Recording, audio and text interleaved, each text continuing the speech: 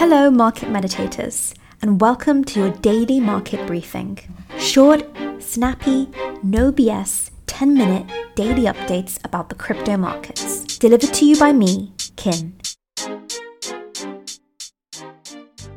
Should crypto investors sell now? In today's call, we're going to explore essential information that we have recently received to answer this question. This information explores the potential of a market crash. Bankers are currently using this information to their advantage and they won't want you to have it. In fact, financial institutions prefer that you don't know how to access this information and you pay them to be able to access it. But it's important for me through these calls that I share this kind of information with you and you are able to pave your own way to financial freedom. Before we get to that point in the call, however, we are going to look through the BTC, Ethereum, and altcoin market charts. We're going to look at the top headlines in the crypto news today so that we are aware of current and upcoming opportunities and risk.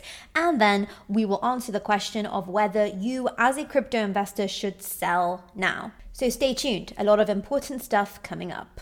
Taking a look at the one-day BTC chart, we see we are currently trading around about the 19K level. Zooming out to the 5-day or indeed the 1 month, we can see that from around about mid-September onwards, we have been trading in a range of around about 18K to 20K. Probably these levels seemed unimaginable around about a year ago when we were trading at the 60K level. But of course, who could have predicted the coronavirus and the impacts it would have on risk assets worldwide?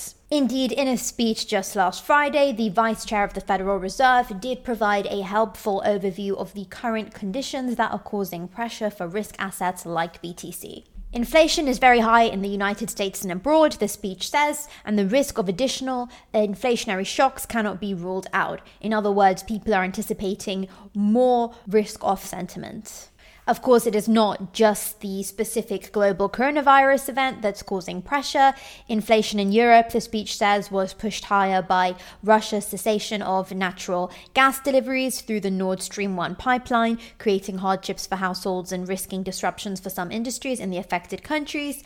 China's COVID lockdown policy could also lead to supply disruptions if cases again increase. And separately, interestingly, one that we've not discussed a lot before, weather conditions in several areas including China, Europe, and the United States, are exacerbating price pressures through disruptions to agriculture, shipping, and utilities. For example, the cost of Hurricane Ian in structural damage and economic disruption to Florida presents a fresh wildcard, as First Republic Bank noted in a weekly review to investors. The total cost of the hurricane is unknown, but given the scale of this natural disaster, it is possibly one of the most expensive in US history.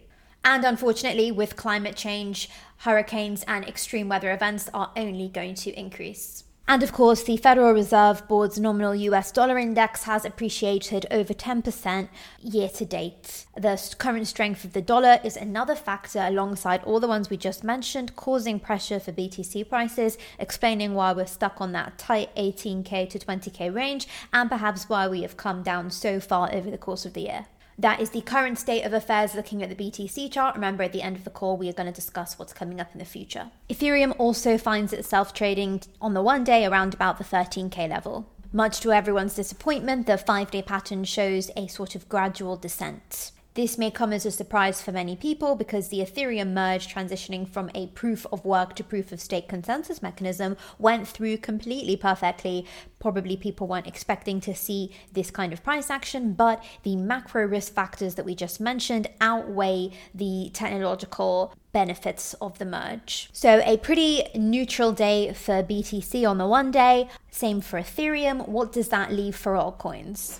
The biggest mover on the 24-hour is Elrond, EGLD as the native token there, up a modest 3% on the daily. This is an ecosystem that a lot of people are talking about at the moment and exploring. And amongst the biggest losers on the 24-hour is XRP or Ripple, down about 2% on the 24-hour. We did share technical analysis on XRP in Friday's Market Meditations newsletter. Our comment for macro structure: the bear market pump has been driven by fundamental developments. Key support 0.44, 0.4. Key resistance 0.5, 0.44. Looking forward, as on Friday, we expect that the price has topped and will retrace back to 0.4. We would love to be wrong and see continuation, as this would be a sign of strength for the wider market. So those monitoring XRP would be wise to stay up to date with recent news regarding the Ripple SEC court case. Charts complete, let's cover the top headlines in the crypto news today, and then we will answer that important question of should crypto investors sell on the basis of new information we have received. Top headline number 1. By now, the Celsius saga seems to be old news. Despite that, as hearings occur, we learn of news that is relevant to understanding the fall of the Celsius network. Last week, founder and former CEO Alex Mashinsky resigned. We are now learning that he removed $10 million from the lender weeks before Celsius halted withdrawals. Let's take a closer look. As we mentioned previously, the Committee of Unsecured Creditors demanded that Mashinsky be removed. That then led to Mashinsky's unannounced resignation. The committee may also try to sue Mashinsky for any damages they believe he owes. To the disappointment of many customers, according to Financial Times, Mashinsky reportedly removed $10 million from Celsius before Celsius halted withdrawals in June, citing unnamed sources. A Mashinsky spokesperson said that Mashinsky and his family had $44 million in crypto frozen in Celsius following the withdrawal. The spokesperson also said that Mashinsky withdrew a percentage of crypto, much of which was used to pay state and federal taxes. Rightfully, many are upset that Mashinsky was able to withdraw $10 million.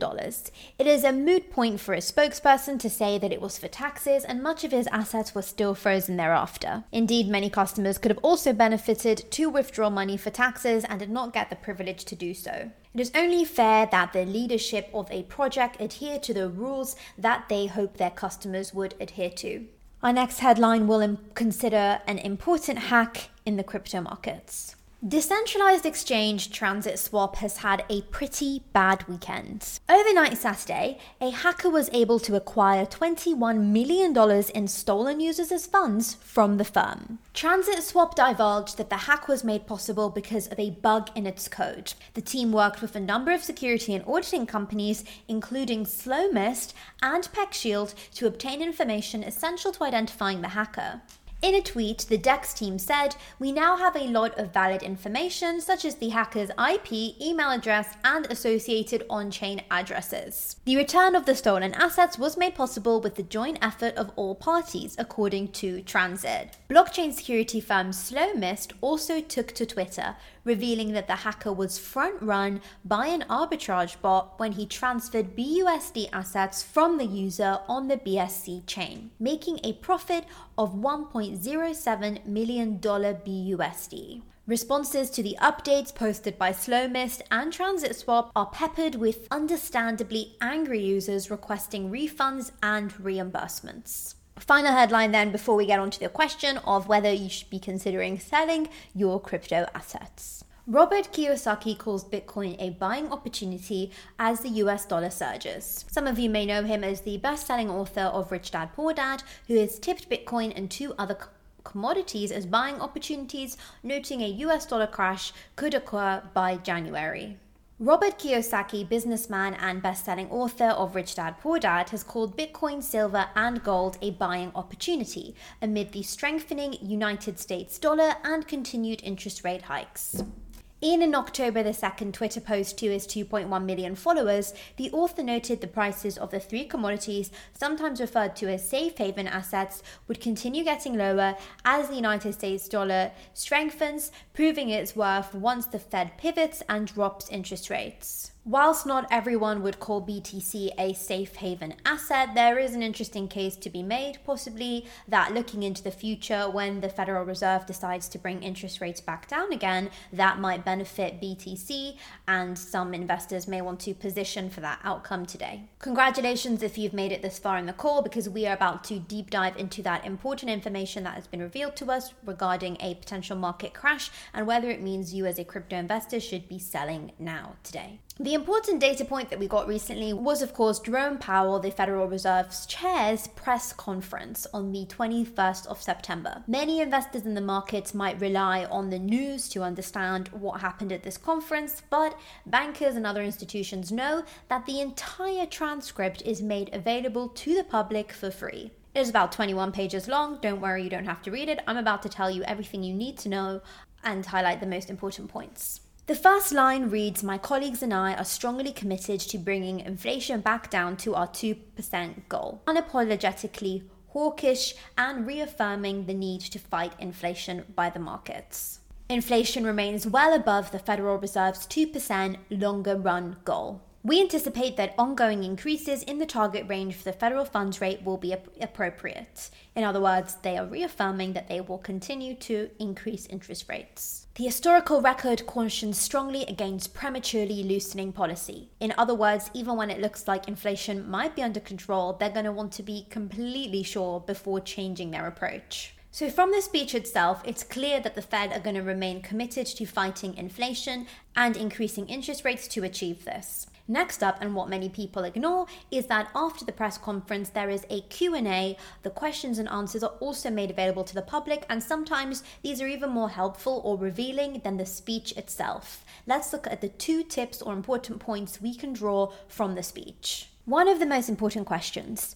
The projections show the unemployment rate rising to 4.4% next year, and historically that kind of rise in the unemployment rate would typically bring a recession with it. Should we interpret that to mean no soft landing, and is that the kind of rise necessary to get inflation down? A soft landing in economics simply refers to a cyclical slowdown in economic growth that avoids recession. In other words, the question asks, will these aggressive interest rate hikes bring the economy to a healthy level without first causing a significant downturn in the economy? That indeed is the fear of many people, that the current policy by the Federal Reserve is going to make things a lot worse before it makes them any better. Jerome Powell's response. "We have always understood that restoring price stability while achieving a relatively modest decline, or rather increase in unemployment, and a soft landing would be very challenging." So he's telling us here that it's going to be hard to avoid a recession. So, if you are a crypto investor that is anticipating that in the short term the markets are going to recover, it probably is time for you to sell. If that is the thesis with which you bought your cryptocurrency, because it looks like the Federal Reserve are going to continue rising interest rates, even if that brings with it a recession, even if it brings with it economic hardship, they believe that is the path forward. But if you have a more medium to long-term view, they do believe that they're going to get the inflation range back into target, and eventually that should allow for Bitcoin and other crypto risk assets to run again. So tip or outcome number 2 that we are getting from this report: the Fed will not reduce interest rates again until 2% inflation is achieved. We may even see a market crash in order for that to be achieved, but the Fed are committed to that outcome no matter what the cost may be. But there is one thing that the Federal Reserve might care about even more than the 2% inflation rate. This is tip number 2, and it concerns the global financial system. The more the Federal Reserve increase interest rates, the stronger the US dollar becomes. This might be a solution to hardship in the US economy, but it is very damaging to the global economy. Remember, a lot of imports and trades are settled in USD. A lot of international debt is accumulated in USD. The more expensive USD becomes, the poorer other countries across the world become. These countries are the US's trade partners. If they see that their hikes are continuing to damage other countries in the world, they might stop being so aggressive in their hike policy. So that is tip number 2 to look out for the Federal Reserve to start decreasing interest rates again. Khuda Hafez, that is goodbye in the Persian language.